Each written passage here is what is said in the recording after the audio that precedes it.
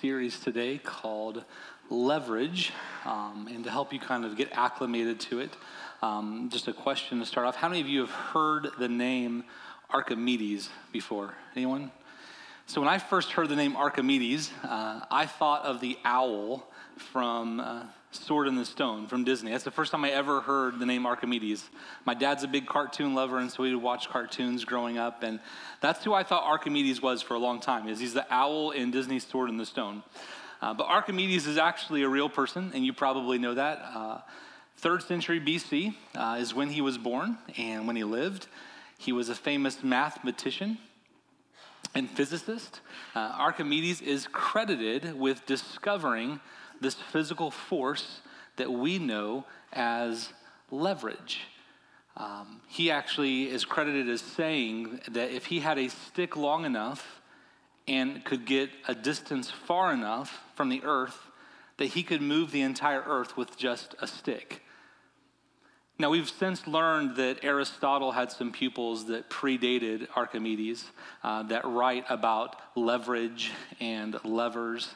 But Archimedes is the one that's credited with it. And here's a simple understanding of what leverage is. Leverage is a force that enables us to lift or move a load that is heavier than we could otherwise do on our own. And the most simple form of utilizing leverage is using what they call a first-class lever, and that's where you have a beam and you have a fulcrum.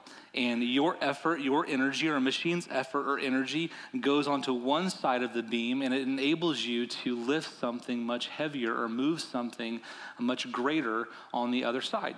That's a simple definition of what leverage is. We use leverage every day, by the way.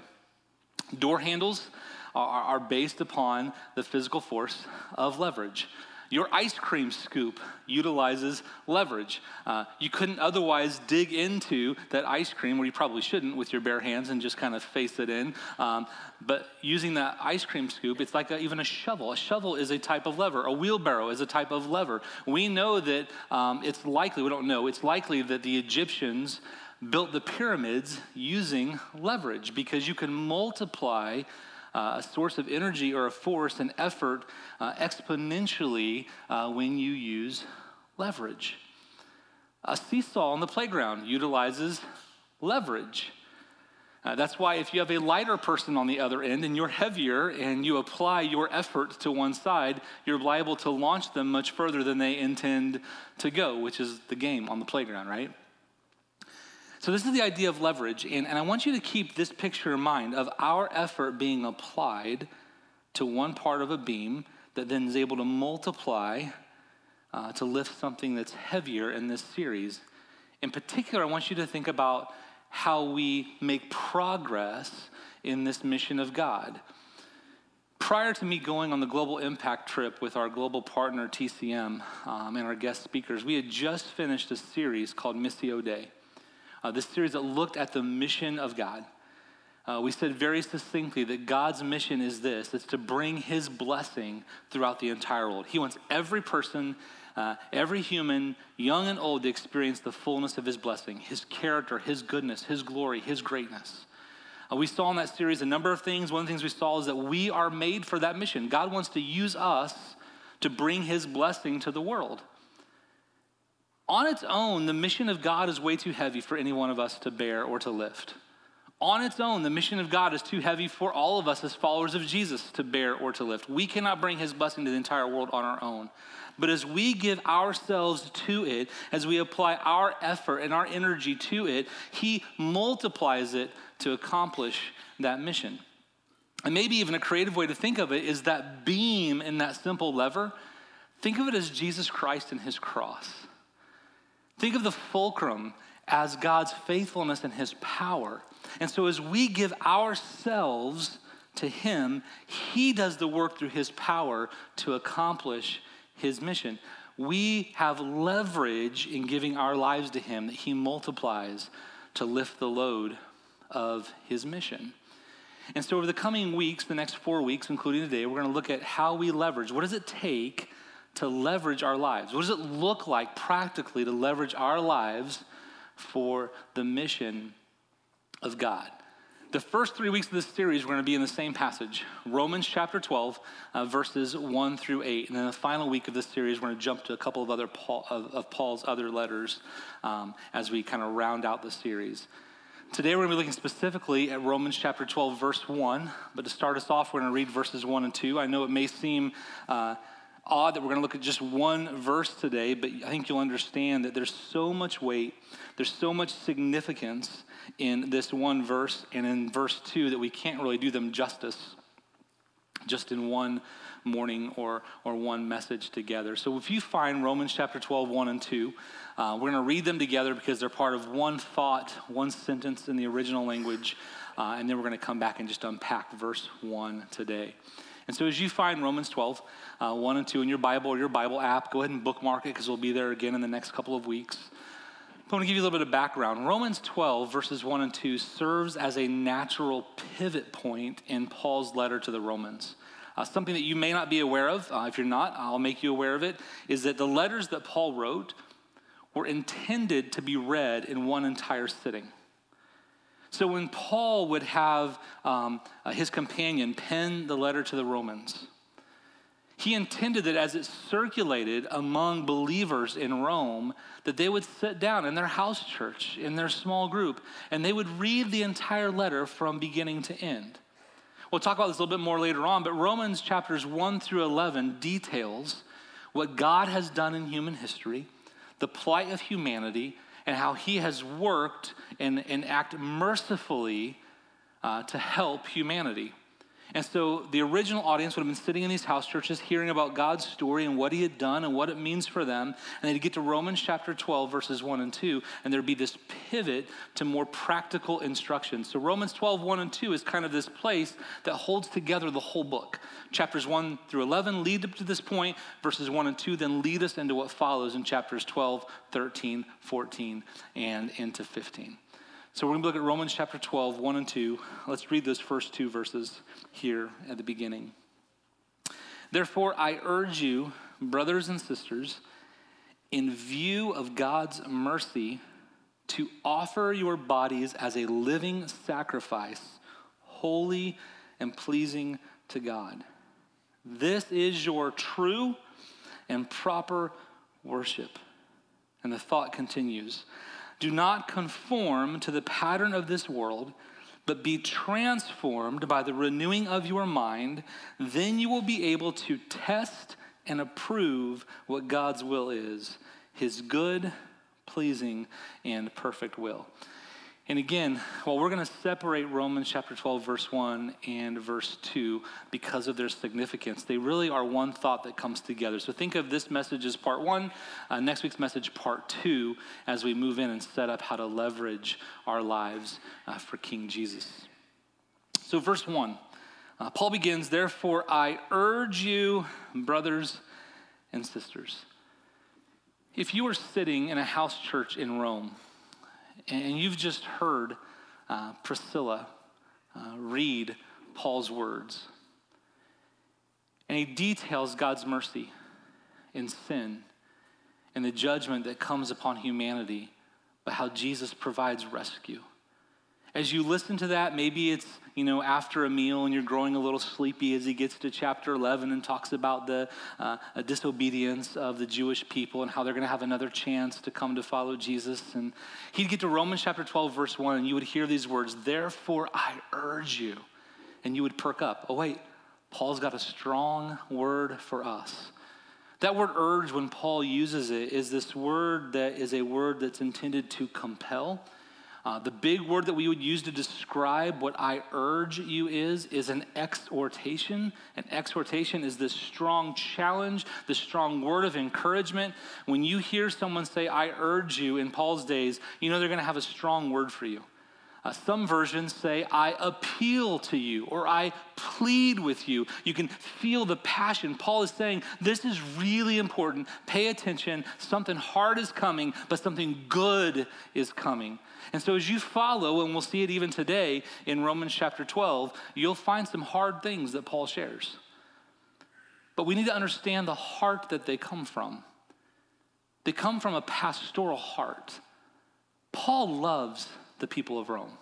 Paul loves the believers in Rome. Paul has a deep care and concern and compassion for them. Two places that we can confirm this. One is the book of Acts. Multiple times Luke tells us in his record of the early church that Paul longed to go to Rome. Part of Paul's calling is that he felt that God really wanted him one day to end up in Rome. Why? Because he knew that Rome was the most influential city in the entire Roman Empire. He knew that if he could bring this great news of who Jesus is, what he had done, and the transformation that he brings to lives in the city of Rome, in that place of cultural influence, that then the gospel, the message of Jesus, could spread far more quickly throughout the Roman world. So he had this urgency, he wanted to go to Rome. He speaks of it a number of times, Luke tells us. That's one place we have evidence for his care and concern and passion and compassion for the people in Rome. Another place is right here in the letter to the Romans. If you look at chapter 16, you'll see that Paul ends his letter by simply giving greetings to a number of people. Just some examples if you have your Bibles. Verse 3, greet Priscilla and Aquila, my co-workers in Christ Jesus. They risked their lives for me. Not only I, but all the churches of the Gentiles are grateful to them. So Priscilla and Aquila somehow have landed in Rome. People that he cares deeply for are here. Verse 5, greet also the church that meets at their house. Greet my dear friend Epaenetus, who was the first convert to Christ in the province of Asia. The province of Asia, where Ephesus was, where the region of Galatia was. Like the very first person that came to follow Jesus through Paul's testimony is now back in Rome. Do you hear his concern? Do you hear his care? Do you feel his care and his compassion? He cares deeply for the Romans. And I want you to see that because the urging that follows is born out of his passion for them. It's a pastoral heart that says, this is really important. And I share that with you because I want you to hear as I share these words over the coming weeks that these words are born out of my pastoral heart for you. I'm not saying I'm Paul, but I will tell you that the whole reason that I went into the ministry to serve in churches and to preach and to teach people God's word is because I believe that God's will and God's plans are best. And I know that there is a struggle and there is a fight and there has been a struggle and there has been a fight in the church in the United States of America to fully honor King Jesus. And I desperately want people to see and to be challenged to go all in, to follow him wholeheartedly. And so even as we hear Paul's urging today and in the coming weeks, I want you to hear my heart for you. I care deeply for the body of Christ all around the world. I care deeply for the body of Christ in America, and I want us to get it right. And I care deeply for you. This is the place that God has brought me in this season of my life, and I have to be faithful with it. And so Paul urges, and I urge you. So what is Paul urging? Look back at verse 1.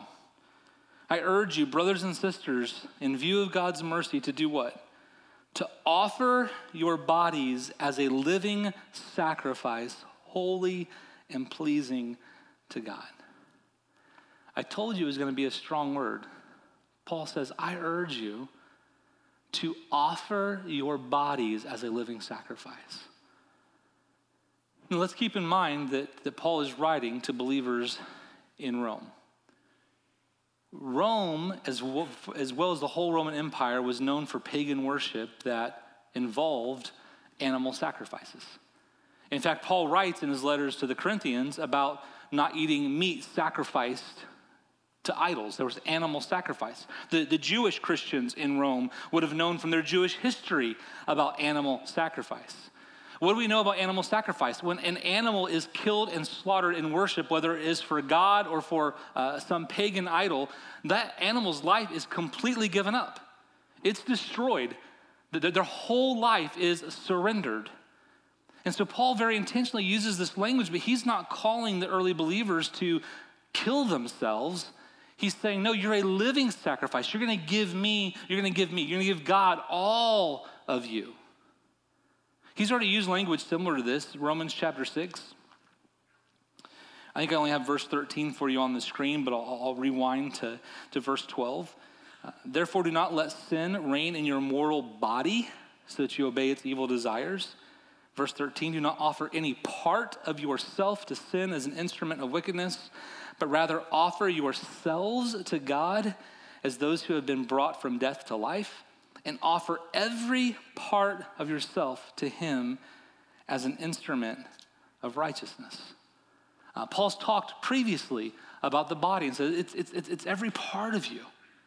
So we know here, even in Romans 12, he's saying to offer your bodies as a living sacrifice. He's saying give God everything, every part of your life. Sean is away on some bereavement leave today, much needed after the death of his father and some hard things in his family. And so I didn't have a chance to get a video clip. But the video clip I wanted to have for you is, if you've seen it on like fail videos or America's Funniest Home Videos, when a dog like steals some food from the table or something, and the owner finds them, and they're like, okay, give it to me. And the dog spits out a little bit. Nope, give me more. Nope, he spits out even more. I want everything, and the dog just kind of like lets everything out. Like, that's the picture I want to have you, because God is calling us to give him everything, not just a little bit, not just a little bit more, but he wants everything from us. And by everything, we mean everything. He wants your ambitions. He wants your dreams. He wants your abilities. He wants your talents. He wants your romantic relationships. He wants your friendships. He wants your possessions. He wants your financial resources. He wants your connections. He wants your influence. He wants everything. He says, offer your bodies, offer your whole selves as a living sacrifice to me. And what we're looking at in this leverage series is, how do we leverage all that we have and all that we are for all that God is? How do we take everything and give it to him and say, God, you use it. You use me. You use my life. You use my influence. You use my gifts and my talents. You use my time, and you further your mission. I trust you. You can do far more with what I have than I could ever do with it on my own. And isn't this the struggle for us? It's what sometimes keeps people from wanting to even follow Jesus. It's a hard word, that I would give everything to him. Why? Because we like our control, don't we? I want to be the one that dictates where my talents are used. I want to be the one that controls my wealth and my resources. I want to come up with my own dreams. I don't always want to invite Jesus into those dreams. Like dating life? Come on. Like, I want to choose who I date and what I do in my dating relationship. Do I want God to tell me what to do? Like, that's the challenge we have. Will we give him everything? Will we give up control? But when Paul calls us and God calls us to offer our bodies, he's asking for everything. See, here's the question that we need to be asking as followers of Jesus regularly and routinely, and it's a critical question, it's a significant question, it's an important question, is what am I holding back from God? What am I withholding? Again, think of that picture.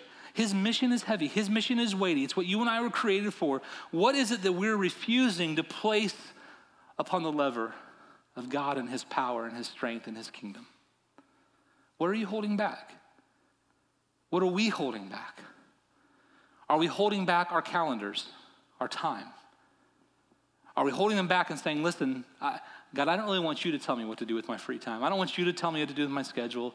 I don't want you to tell me what to do when I've got a few moments here. Like, I want to keep my calendar for me. I like the pace of my life. I don't really care if it doesn't leave margin for you. I'm just going to keep that to myself. Do we withhold our calendars from him? Do we withhold certain behaviors and desires from him? Do we say, God, I'd rather overindulge in this substance, this food, this alcohol, this drug, prescription medication, whatever it is. I'm going to withhold because I don't want you to tell me what to do with that. Are we holding back some of our behaviors, some of our desires? Or are we holding back, again, our romantic relationships? Are we saying, God, listen, I don't want you to tell me who I'm going to date. I don't want you to tell me how to behave in this relationship. Are we withholding our sexual desire and behavior from him? Or are we withholding our financial resources from him? I mean, how many times have followers of Jesus heard the words of Jesus as it relates to money? And the words of Paul as it relates to money, but yet so many refuse to say, God, I'm not going to invest in your kingdom. I'm going to keep it for me. Are we withholding our mouths from him? God, I don't want to stop gossiping. I don't want to stop telling filthy jokes. I don't want to stop making fun of people. And so I'm going to withhold that from you. What are we withholding from God? My encouragement to you this week, like this is your biggest homework assignment. I'll give you one more to go along with it in a little bit. But would you just take an inventory this week? Would you prayerfully ask God to show you what are you holding back from him? Pray it. Don't feel like you have to come with a quick answer, but every day commit it. Talk about it with him on the car on the way to work. Talk about it on the bus stop while you're waiting for the bus to come. Like, God, what am I holding back from you? Ask him to show you what you're holding back from him. Because God wants everything from us. And if you're not yet a follower of Jesus, at this point you're probably thinking like, what? Like, this is overwhelming. I got to give God everything? Well, why would I want to give God everything? Like, who can do that? And that's where I want to show you, and I want to show the rest of us, remind the rest of us, that there's a greater motivation for surrendering everything to God. If we go back to Romans chapter 12, verse 1, it says, therefore, I urge you, brothers and sisters, in view of God's mercy, to offer your bodies as a living sacrifice, holy and pleasing to God. Paul urges us, God urges us, to give him everything. But it's not to earn his favor. It's not to earn his grace. It's in view of his mercy. He says, therefore, I urge you, brothers and sisters, in view of God's mercy. What's that therefore connect to? Whenever you see therefore in Scripture, it means that what precedes it is related to what's about to follow. The therefore in Romans chapter 12, verse 1, applies to all of chapters 1 through 11. Here's a little bonus assignment. Why don't you read Romans chapters 1 through 11 this week? And what you will see is you will see a detailed view of how God has worked in humanity. You will see Paul share with us what happened in Adam.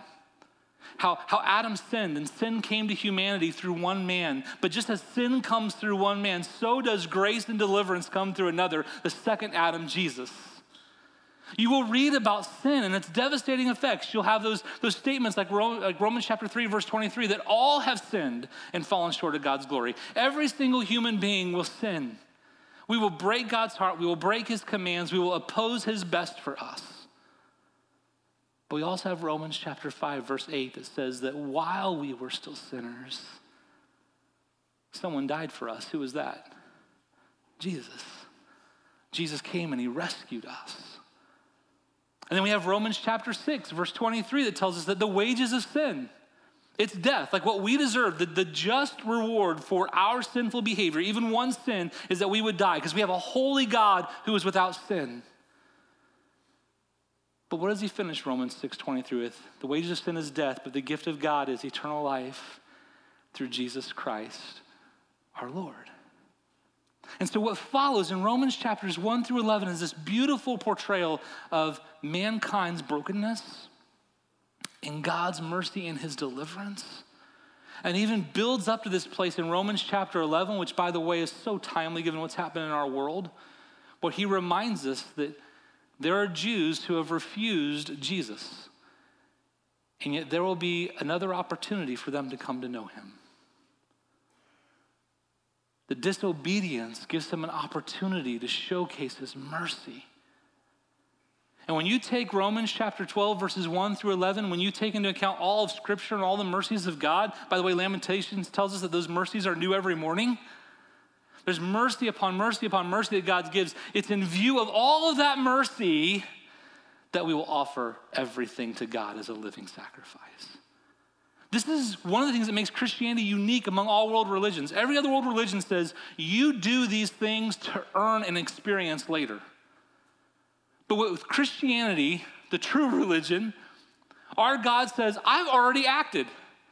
You don't live, you don't put forth effort to earn my grace. No, I've already preemptively given you grace and mercy. Now you live in response to that grace. And so we look at what God has done in Jesus Christ and we say, you've given me everything. Why don't I want to give everything to you? And that mercy is what motivates us to live on purpose for him. That mercy motivates me to say, God, you get everything. God, what am I withholding from you? Let me bring it all to the table. Let me put it all on the lever, the beam of your life and your cross and your kingdom for your power and your glory. And you're going to accomplish your mission through me because I'm giving you everything because of all that you've done for me. His mercy motivates us. Here's your second homework assignment. The first, do an inventory. What are you holding back? The second is this. Would you spend time intentionally asking God to remind you of his mercies? Would you just start a list, beginning this afternoon, beginning tomorrow morning, and just list, God, this is what you have done. Sure, start with the big ones. You gave me Jesus. That's pretty huge, right? You have rescued me. You have saved me. And just continue on. God, you put breath in my lungs today. God, you give me hope in a world that's growing increasingly dark. And just list mercy after mercy. Go back in his word. Wherever you're reading currently in scripture, like open it up and just ask God to remind you of his mercies. Create an inventory of his mercies. And then let that fuel how you respond to the things that you're holding back from God. It'll help you leverage your life for him. He gave everything for us, and that motivates us to give everything, absolutely everything, to him. He is worth it. He is worthy, and he can do far more with your life and my life than I could ever do with it and you could ever do with it on your own. I want to finish with a modern parable. The kingdom of heaven is like a man who is fascinated by Civil War history. And in fact, this man spent most of his free time outside of his job as an engineer just reading biographies and historical fiction about the Civil War. Every time this man had the opportunity, he would check out estate sales in the Deep South just to see what he could find, if he could uncover some sort of relic. On this particular occasion, the man came to an estate sale, and it was an odd one in that everything was being sold as an entire lot. And so the house, the land, the possessions inside the home, and he looked at pictures online, and he had seen that probably the value of what he saw would mean that the property went for somewhere around $100,000. It was dilapidated. There weren't very many things. But because he loves history, he went to see if there were any relics from the Civil War. And so he made his way there, and he makes his way through the house, and he sees a few relics on the wall.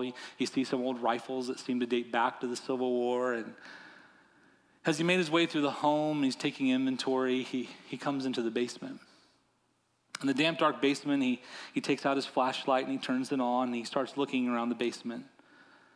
He sees the mold and the mildew creeping up on things, and in the corner, he spots a roll-top desk. And so he makes his way to the roll-top desk, and he opens it up, and he begins rummaging through the damp papers inside.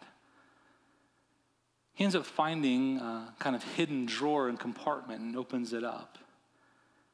Inside is a pouch, and he opens the pouch, and in that pouch are several gold coins from the Confederate States. Immediately knowing his history, he's like, these coins are worth probably hundreds of thousands of dollars, if not $1 million or more.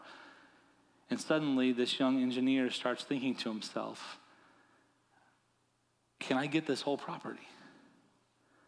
But he does an inventory. He realizes he has about $10,000 in the savings account. He'd have to sell his house and his car and use all of his savings to buy this property and have the winning bid. And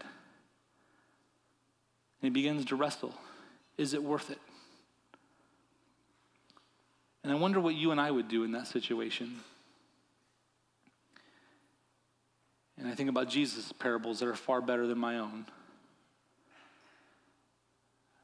There once was a man who found a treasure buried in a field. And he sold all that he had to go and buy that treasure, that field that had the treasure in it. He follows that up in Matthew 13 with another parable. He says there was a man who loved to find pearls of great value. And having found a pearl of incredible value, he sold everything that he had to buy it. When we think about giving up everything, if we will focus on the magnificent riches of all that God has done for us, it motivates us to make sacrifices that we never thought possible. And I would submit to you that often when I find those that are unwilling to give God everything, as I look at a 45-year-old in the mirror every morning and I think about the places I'm unwilling to give God everything, that often my hesitation is directly related to my misunderstanding of the incredible mercy of God. And if I will focus on his mercy and all that he has done, I can't help but to sacrifice and to give up for all that he is and all that he's done. So again, my challenge to you this week as we look at leveraging our lives, let's start by being motivated by the mercy of God. Make an inventory of all that God has done for you. If you don't know what God has done for you, ask somebody. I would venture to say that everyone in this room knows someone who's been following Jesus longer than them. And if you're not yet following Jesus, you know someone who is following Jesus. Ask them, tell me about the mercies of God. And let's list the mercies of God even together. And let that motivate us to give him everything. And then take that inventory. What are you holding back? And let's be a people. Let's be a body. Let's be a church that says, I'm going to give God everything. All that I have and all that I am for all that he is. It's motivated by his mercy. Let's leverage our lives together. Let's pray. God, thank you. Thank you for the power of your word. God, thank you for the power of Paul's words. And God, I pray that you would infuse them deep into our hearts, that you would lead us and guide us and strengthen us by them. And it's in your name I pray. Amen. While the worship team still comes up, I just realized I forgot the final part of my message, so I'm going to give you the bonus, okay? At the end of Romans chapter 12, verse 1, Paul says, this is your true and proper worship. The word that's translated true and proper in the original language is the Greek word logikos. If you were to take the Greek words, letters, and make them into their English sounds, it would be spelled Logikos. It looks a lot like our word logical. And that's what logikos often means. It's logical, it's reasonable. Here's what Paul says. Therefore, I urge you, brothers and sisters, in view of God's mercy, to offer yourselves, give everything to God as a living sacrifice. Holy and pleasing to God. He says, this is your true and proper worship. This is the only thing that makes sense. It's the only thing that's logical. Because God has done all this, we give him all of us. And so let's do the true and proper thing, even as we worship him through song.